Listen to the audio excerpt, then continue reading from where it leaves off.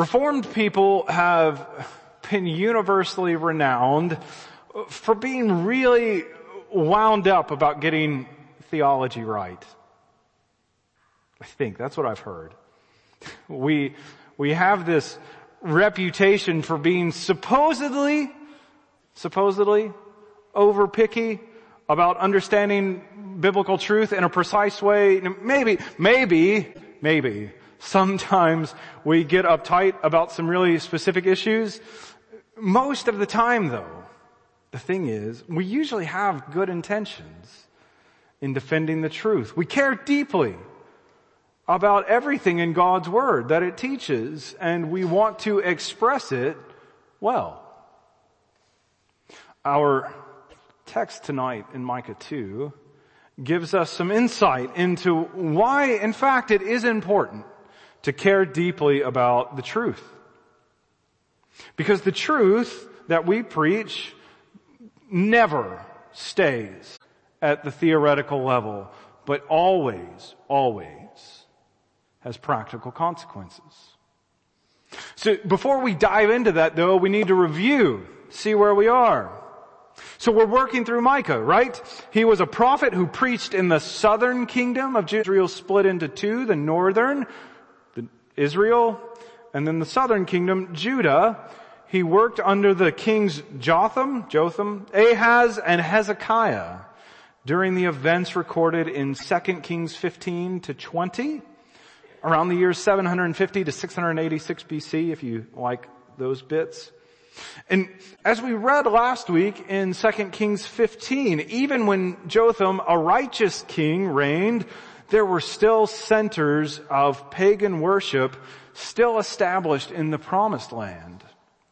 And the prophets were the covenant lawyers who brought God's charges against his sinful people. Micah was one of these prophets that prosecuted a vigorously disobedient people. And the book of Micah is a collection of inspired sermons which Micah delivered throughout his long career, that the Spirit later inspired him again to bind together into this book that we have before us. We thought about how chapter 1 is 2 sermons directed against Samaria and Judah, and then the second one just against Judah, predicting their coming destruction. And we focused last time on what those sermons teach us about the doctrine of God. And so now we come to this chapter 2, which is another prophetic indictment of the people. And now many people argue that there are 3 distinct messages or 3 distinct sermons in this chapter. But what they didn't recognize is that there aren't 3 sermons. Micah was just a good Presbyterian. 1 sermon with 3 points. Sadly, we don't have his alliterated headings, but I'm sure he had them. In verses 1 to 5, Micah indicted the social elite who used their position to take advantage of those who had less than they did. In verses 6 to 11, Micah indicted preachers who taught half-truths or outright adjusted their theology to enable those who were controlling society for their own benefit. In other words, this chapter shows the reason why it was good and proper to focus on right theology in chapter 1. And then finally in verses 12 and 13, even in the midst of all of this prediction of doom, Micah offered a small hope of deliverance concerning the approaching judgment that was coming in the form of foreign armies. And so the main point that we're going to think about tonight is that bad theology enables bad practice. Bad theology enables bad practice. And we're going to think about this in 3 points. The upcoming problems, the underlying premise, and the undying promise. So first, the upcoming problems. In this point, what I want to do is get a handle on what's actually going on in this text. Because I don't know that unless we stop and pause to think about it, some of it's not right there on the surface. And we're going to focus on the sections in verses 1 to 5 and then 6 to 11 that address the social elite and the corrupt preachers respectively. We need to remember, one of my favorite things about this book, chapters 1 to 3 is called the Book of Doom. And in this first section of Micah, it's devoted to announcing calamity upon the wicked. So read verses 1 and 2 with me. Woe to those who devise wickedness and work evil on their beds. When the morning dawns, they perform it because it is in the power of their hand. They covet fields and seize them and houses and take them away. They oppress a man and his house, a man and his inheritance. These verses give a description of the social elite who use their power to store up even more things for themselves by taking from others. We see that this is about the social elite in the last phrase of verse 1, because it is in the power of their hand. So it seems that these oppressors do their corrupt deeds not because they need more things or even have specific progress for themselves in mind. They do it simply because they want to foist their power on to people who are less powerful than they were. St. Augustine, one of the early church fathers, told a story in his Confessions about stealing pears from a neighbor's land as a boy. And before you think that Harrison's just being a historian right now going after the early church, Augustine is new compared to Micah, so just remember that. But Augustine explained that he and his friends, when he was a boy, weren't hungry. And the pears didn't even look good. They were basically overripe on the tree. And yet, he still desired to steal them. Augustine wrote, "We carried off a huge load of pears, not to eat ourselves, but to dump out to the hogs, after barely tasting some of them ourselves. Doing this pleased us all the more because it was forbidden. Such was my heart, O God. Such was my heart, which thou didst pity, even in that bottomless pit. Behold, now let my heart confess to you what it was seeking there when I was being gratuitously wanton, having no inducement to evil, but the evil itself. It was foul and I loved it. I loved my own undoing. I loved my error, not that for which I erred, but for the error itself. A soul depraved, falling away from security in you to destruction in itself, seeking nothing from the shameful deed but shame itself." That's a fascinating insight into why we do some of the sinful things we do. Augustine reflected on the days before his conversion and explained that he did not even love the pears that he obtained sinfully. No, he loved the sin, doing the sin. He loved the sin itself for the simple fact that it was sin and he was wicked. And the point is that we see a similar occurrence in Micah 2. These oppressors, they don't even need more material goods. They love to store up all of it because they have the power to do so, and they are thrilled by the abuse of their power.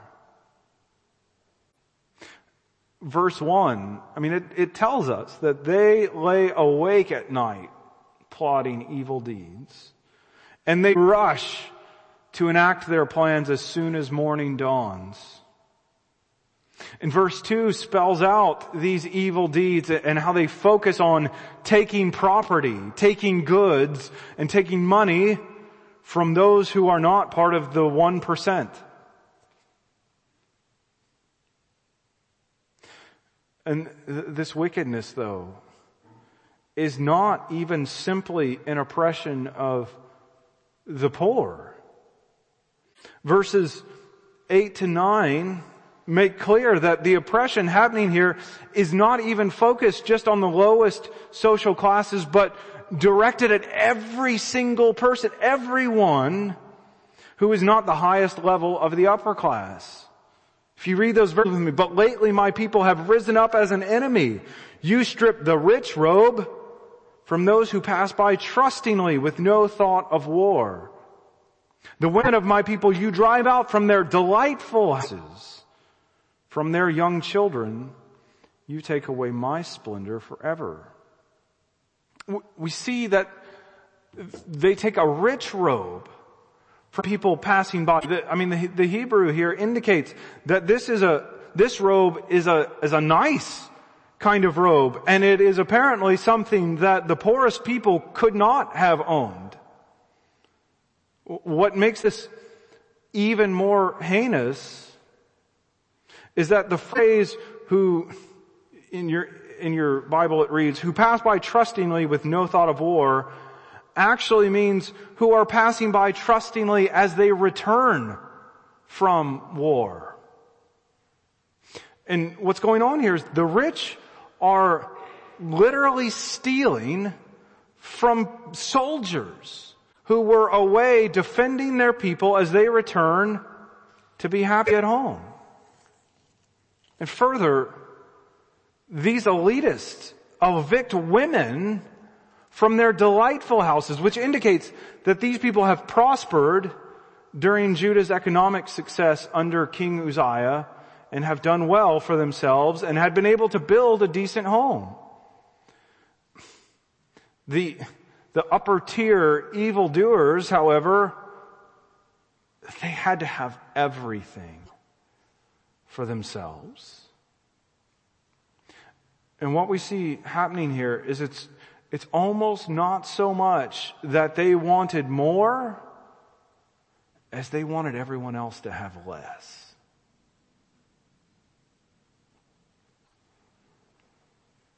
The next problem addressed after the wicked social elites was the evil preachers who enabled them.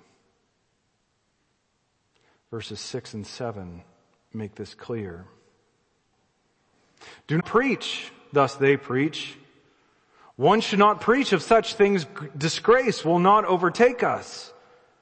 Should this be said, O house of Jacob, has the Lord grown impatient? Are these his deeds? Do not my words do good to him who walks uprightly? So Micah opened this second point of his sermon by quoting, or at least imitating, other preachers who opposed his message.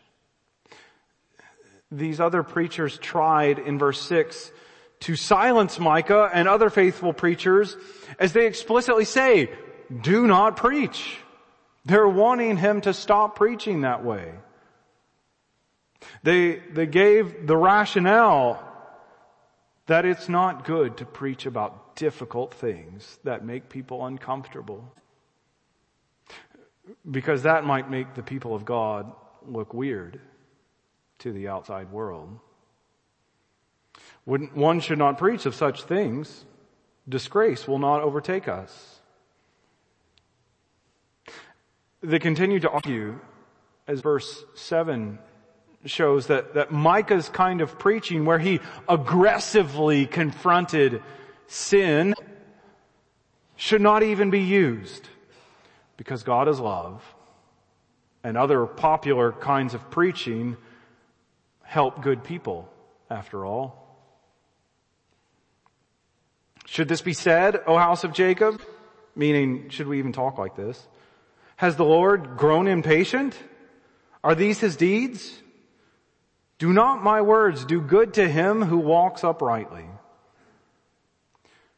Well, we will come back to think about the details of this later, but we see in verses 3 to 5 and 10 and 11 that God's response to both these societal and theological lapses is that he is bringing judgment upon the whole people.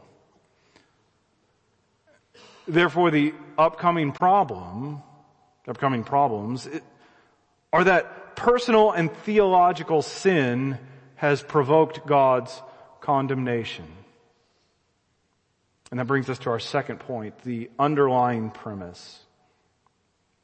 So the last point, trying to outline what's happening in this text. And sometimes language in the prophets is not as direct as we might hope or wish, and we have to think a bit harder to see what the circumstances of the text are. And I hope it's clear enough now that the problems described here are that the social elite are greedy and abusing their power, and the religious establishment is preaching in a way that enables their behavior.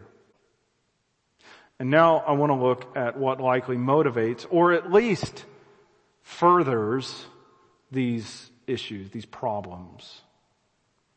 Now we could easily write both problems off to greed. The social elites want more material goods, and the degenerate preachers want to stay in prestigious favor. But I think that might be too simplistic. There does seem to be a bit more going on here. After all, we already looked at the example in Augustine's Confessions that I think draws out what's happening in the first couple of verses about how he pursued the sin not because he was directly greedy for the thing, but because he loved being wicked. And I've already pointed out that that seems to be the case in Micah's day as well. There is an interplay here especially, but in life in general, which is where we're going, between that social wickedness of robbing from everyone who is not the upper class and that distorted preaching. It's never easy, if it is possible, to know whether moral corruption is the cause of bad theology or if bad theology causes moral corruption. The two are so entangled with each other that it's more of a back and forth development than one simply leading into the other. Still though, we see here that the social elites have found for themselves clergy who will preach what they want to hear so that they can keep pursuing their sin.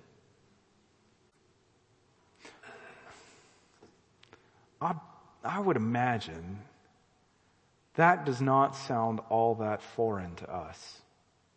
Does it? Are we not used to people telling us that they prefer a certain kind of preaching? That preaching just speaks more to what I need. And oddly enough, that preaching usually sounds something like, God wants you to be rich and have everything you want and just hopes you're happy no matter what actions it takes for you to be happy. It's the kind of preaching that enables people to say ridiculous things like, God told me to leave my wife for a younger woman. No, he didn't. It's funny, though, how, not in the humorous sense, how we gravitate towards preaching that excuses and enables what we should not do, isn't it?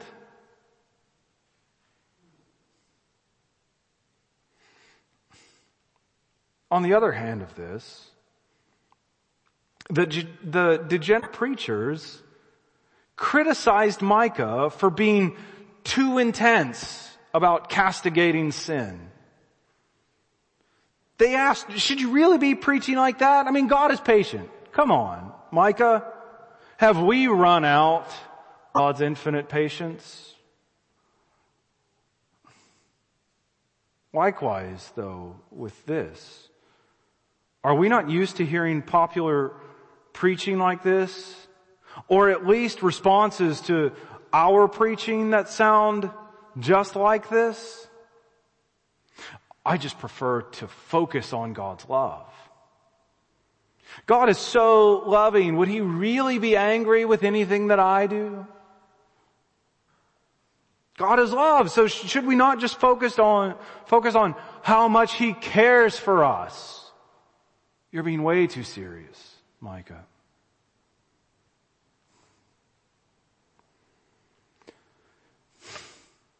And it's truths that swallow us whole into our sin.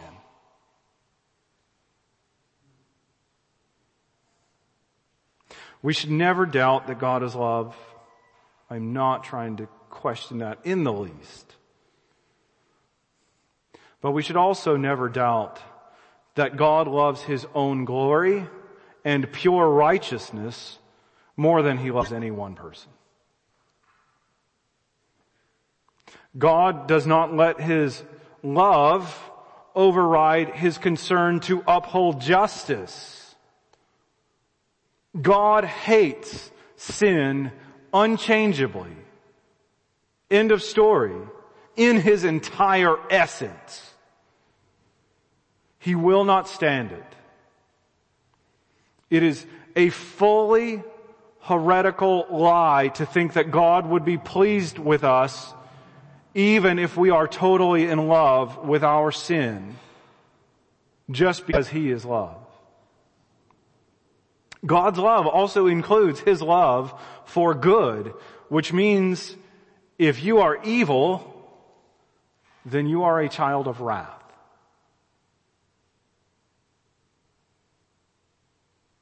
We cannot stilt our message to one side and expect to preach anything that is meaningful. We have watched theological liberals do that for more than a century. And we have seen the moral fallout from that.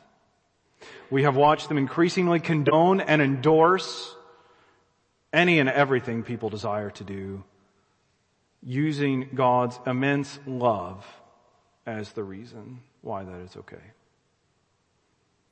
Everyone's a sinner, and God loves sinners. So we should just keep on sinning, knowing that God loves us, is their reasoning. God does love sinners, but God will not tolerate an unrepentant love for sin among those who claim to be His people. Verse 3 says, "Therefore thus says the Lord, behold, against this family I am devising disaster from which you cannot remove your necks, and you shall not walk haughtily, for it will be a time of disaster." So, just as the wicked have plotted disaster for those beneath their position, God plans disaster for them as recompense. Verse 10, "Arise and go, for this is no place to rest because of uncleanness that destroys with a grievous destruction." So, because of their heinous actions, God is sending Judah into exile. The promised land was a place of rest, but God is upending that and telling them to arise and go, namely into eventual captivity in Babylon. All because they sold out the truth for what they wish, and diminished and distorted half-truths that felt like what they wanted. And so, the practical question, to bring this home for us, the practical question is, how do we think about doctrinal preaching? Intense preaching that confronts sin.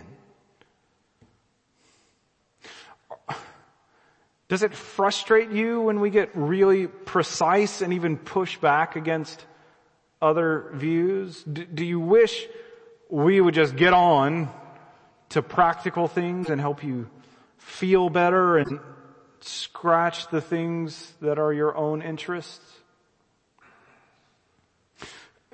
Because that is the same approach that the preachers and hearers in Micah 2 had as well.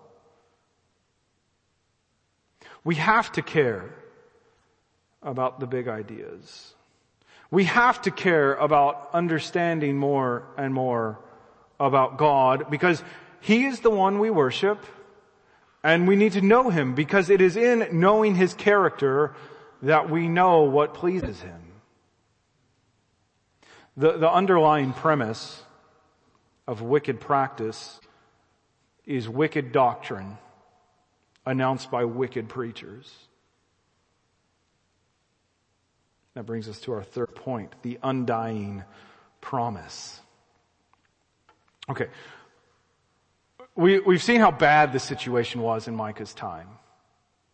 And we have looked at the foundations of those wicked practices and how they have resonance or echoes into our own day. And now we need to look at verses 12 and 13. I will surely assemble all of you, O Jacob. I will gather the remnant of Israel. I will set them together like sheep in a fold, like flock in its pasture, a noisy multitude of men. He who opens the breach goes up before them. They break through and pass the gate, going out by it. Their king passes on before them, the Lord at their head. Okay, so despite the grave predicament in Judah, God still inspired Micah to tell of future salvation. God will be the shepherd to His people and gather them together. We have seen the situation in Judah was awful, and they would be sent into exile eventually. And this though matches, if you remember back to last Sunday night, this matches the same context we saw in the second half of chapter 1, where Samaria had already been captured and Judah's doom was looming large. In verse 13, God promised that even though He was sending the Assyrian army to chastise them, He offered protection. So we read Isaiah 37, right? And it was a long chapter, but hopefully you remember some of what was going on there. And just as Isaiah described there, Assyria would traipse through the land of Judah, even though God would send them to do that, conquer so many cities, and God had appointed them for that. God would gather some to Jerusalem and would not let that city fall. He would go out and defeat His people's enemy as their king, as He did. 185,000 He destroyed. And this is verses 12 and 13 are a prophecy of that same event. Much shorter, obviously. But it's a prophecy about that rescue in that time and place. But just as Micah's indictments resonated into our time, so his promises of salvation ring forth for us too. God has always been the shepherd of His people. And you know where this is going, right? John 10 tells us Jesus Christ, God in the flesh, came as the good shepherd who lays down His life for His sheep, His people. He will gather those whom the Father has given him to redeem. He is the King who has conquered even death when he died on the cross. And the offer of salvation remains even today for the godless. Because Christ died for his enemies that God might justify the ungodly. So if you're ungodly, the gospel promise is for you, because Jesus Christ died to forgive you for being ungodly,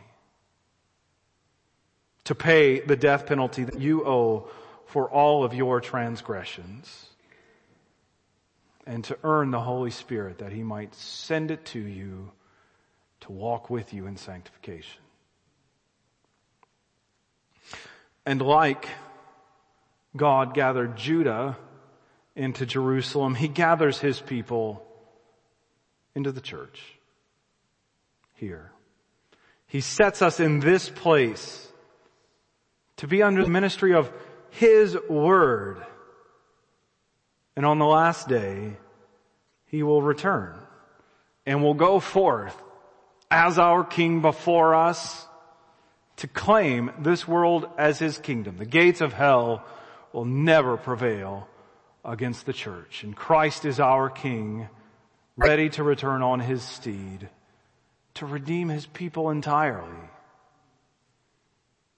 The undying promise is that God saves his people through faith in his Son. Let's pray.